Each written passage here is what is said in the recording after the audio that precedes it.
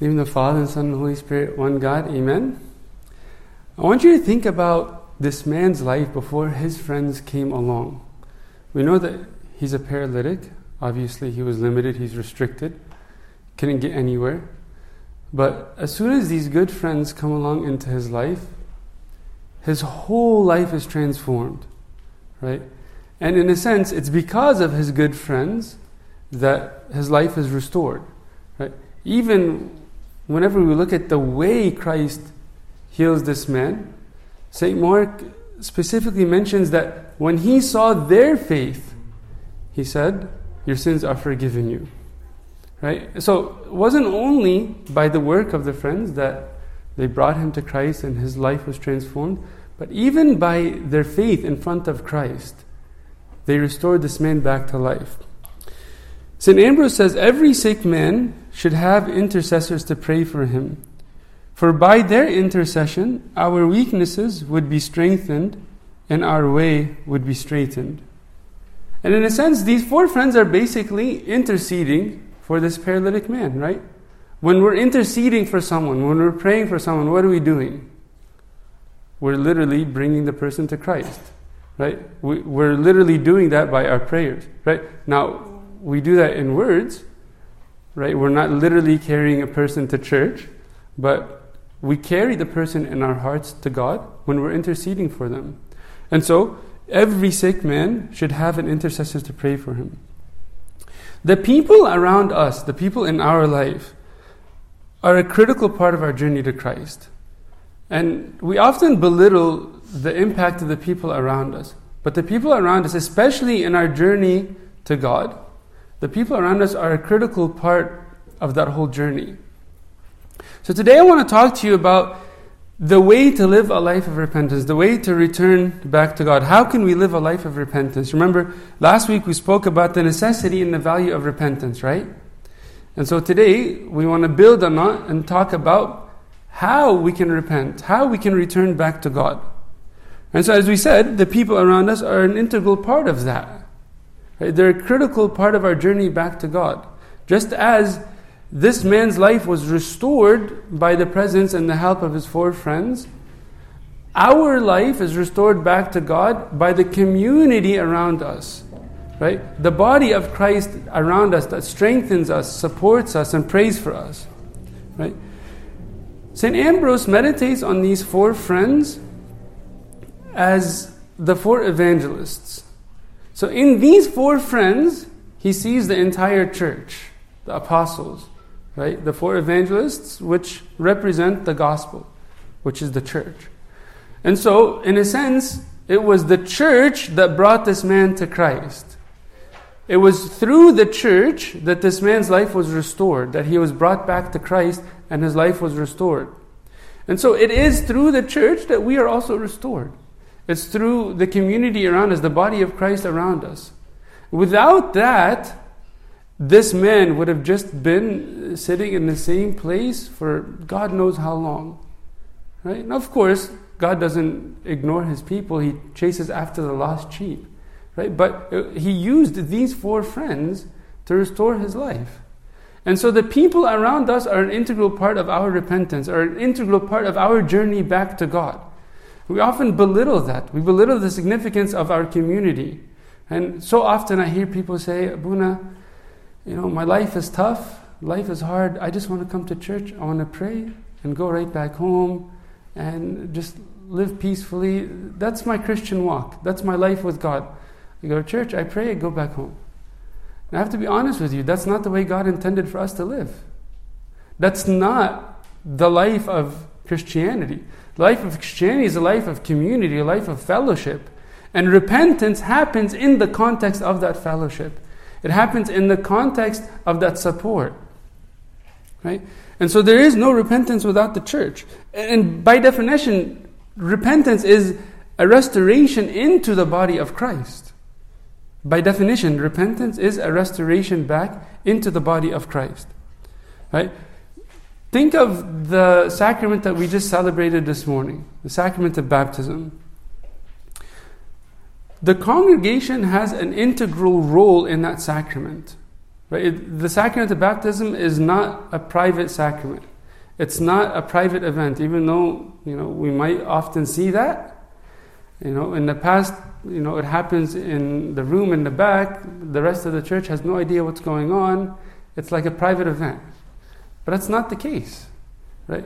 It's a church function. It's a sacrament for the entire community. And what would the congregation do throughout that sacrament?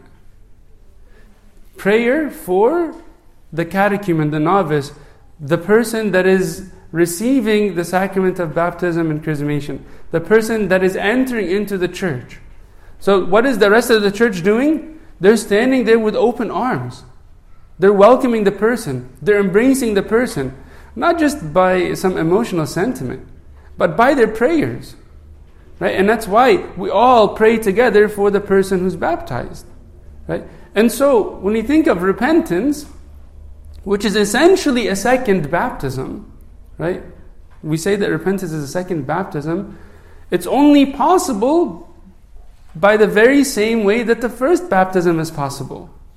Right? By the support of the church. Not just because the priest is the one who administers the sacrament as a representative of the church, but because the entire church is involved in that sacrament. They're involved in that person's journey back to God. They're involved in that person's repentance. Not in a judgmental way, but in a loving way, in a compassionate way. Right? Remember, there's a beautiful story in the life of Saint Basil when this guy sold his soul to the devil to marry this girl. Right? Not that would ever happen, but one random time it happened. And then later on realized that he made a big mistake. And obviously, whenever you sign a contract with the devil, you're doomed. Like, it's over. And so, St. Basil took him under his wings. They fasted and prayed for a few days.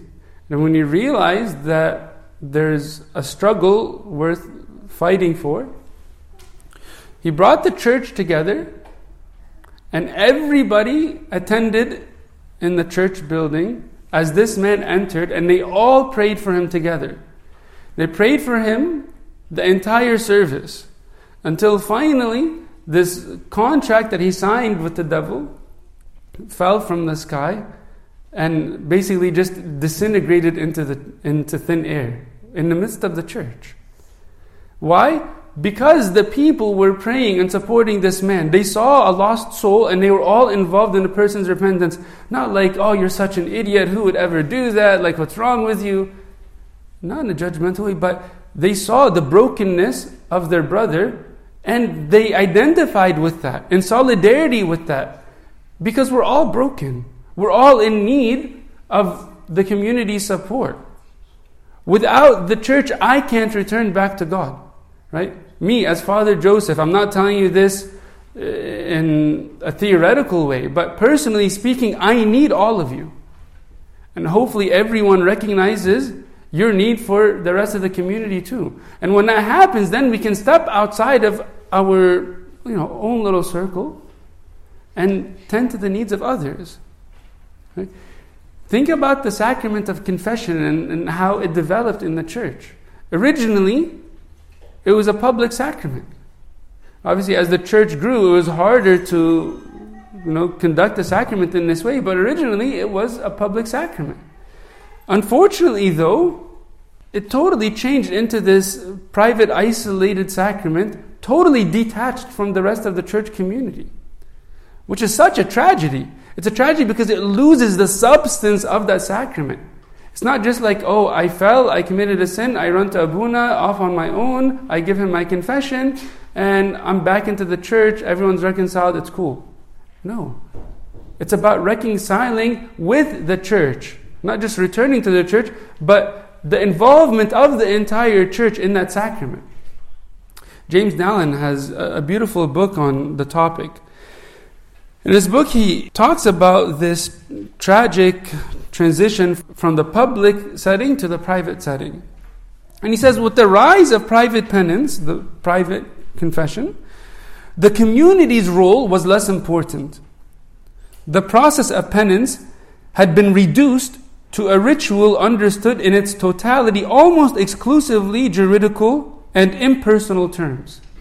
It became like a legal process, totally impersonal. There was little or no concern for the Spirit, the Eucharist, or the church community. Forgiveness and restoration to grace became the impersonal focus of an individualistic rite.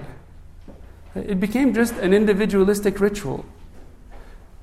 Is that how I understand my return back to God?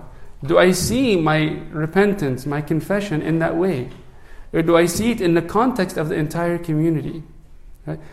Do I participate in the return and the repentance of my neighbor? Do I chase after the people that I haven't seen for a while? Do I chase after the lost sheep to comfort, to support, not to judge or to criticize, but to give that person a shoulder to lean on? Or am I just so consumed in my own affairs? And we have a lot going on, trust me. We're all busy, we all have obligations, we have bills to pay, you name it. Right? But do we step outside of that and recognize that our family is in need? I have to ask myself, am I a real, genuine part of my neighbor's repentance and return back to God? That's an essential question for us to ask.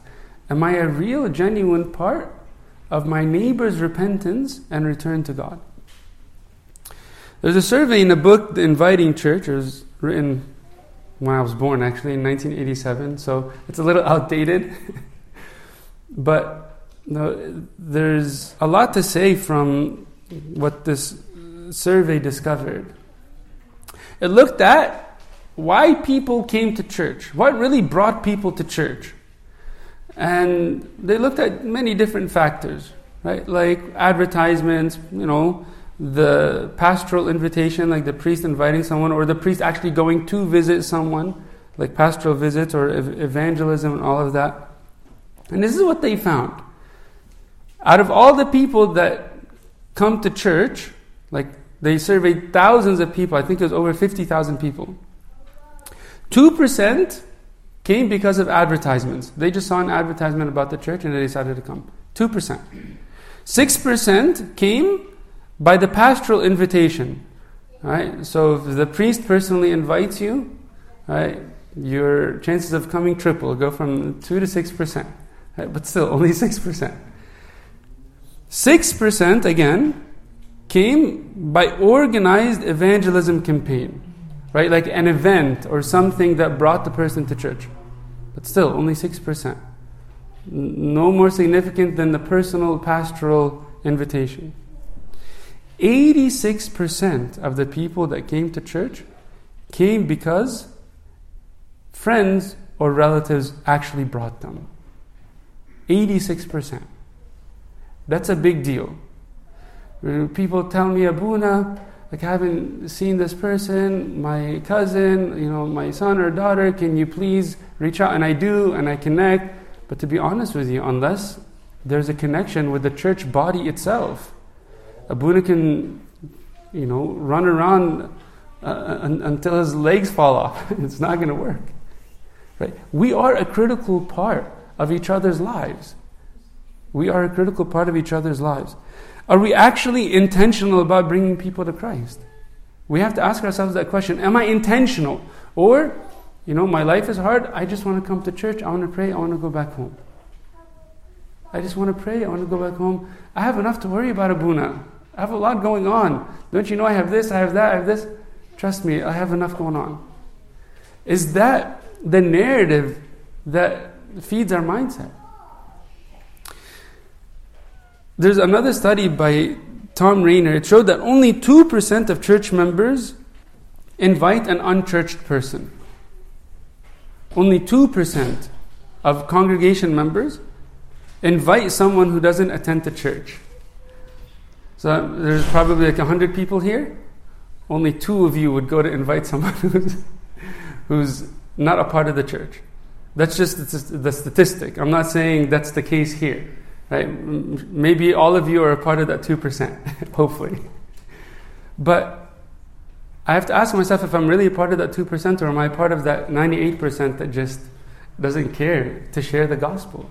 No, not just that I'm going to go stand in the corner of the street preaching and yelling at people to come to church and to believe in God, or they're going to burn for eternity. That's not what I'm saying.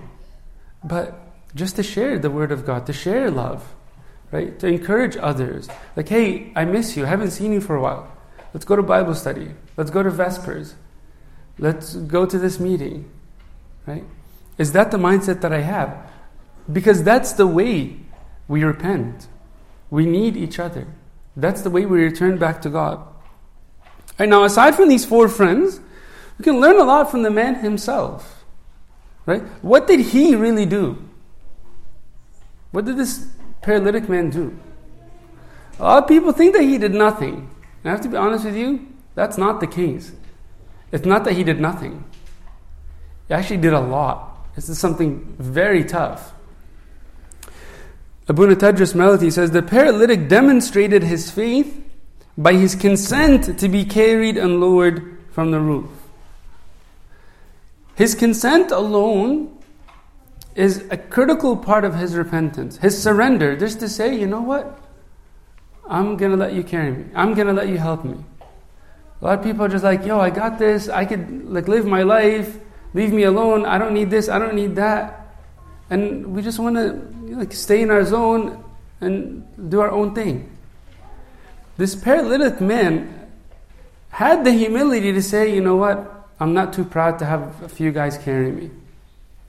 Right? He had to surrender. He had to just relax. Imagine if this paralytic man, as his friends are carrying him, he's fidgeting the whole time. Right? He's resisting. He's fidgeting, he's resisting, his legs don't work, but he could have complained, could have been blabbing about whatever. Of course, it would have restricted the whole process, or even prevented these 4 men from carrying him to Christ.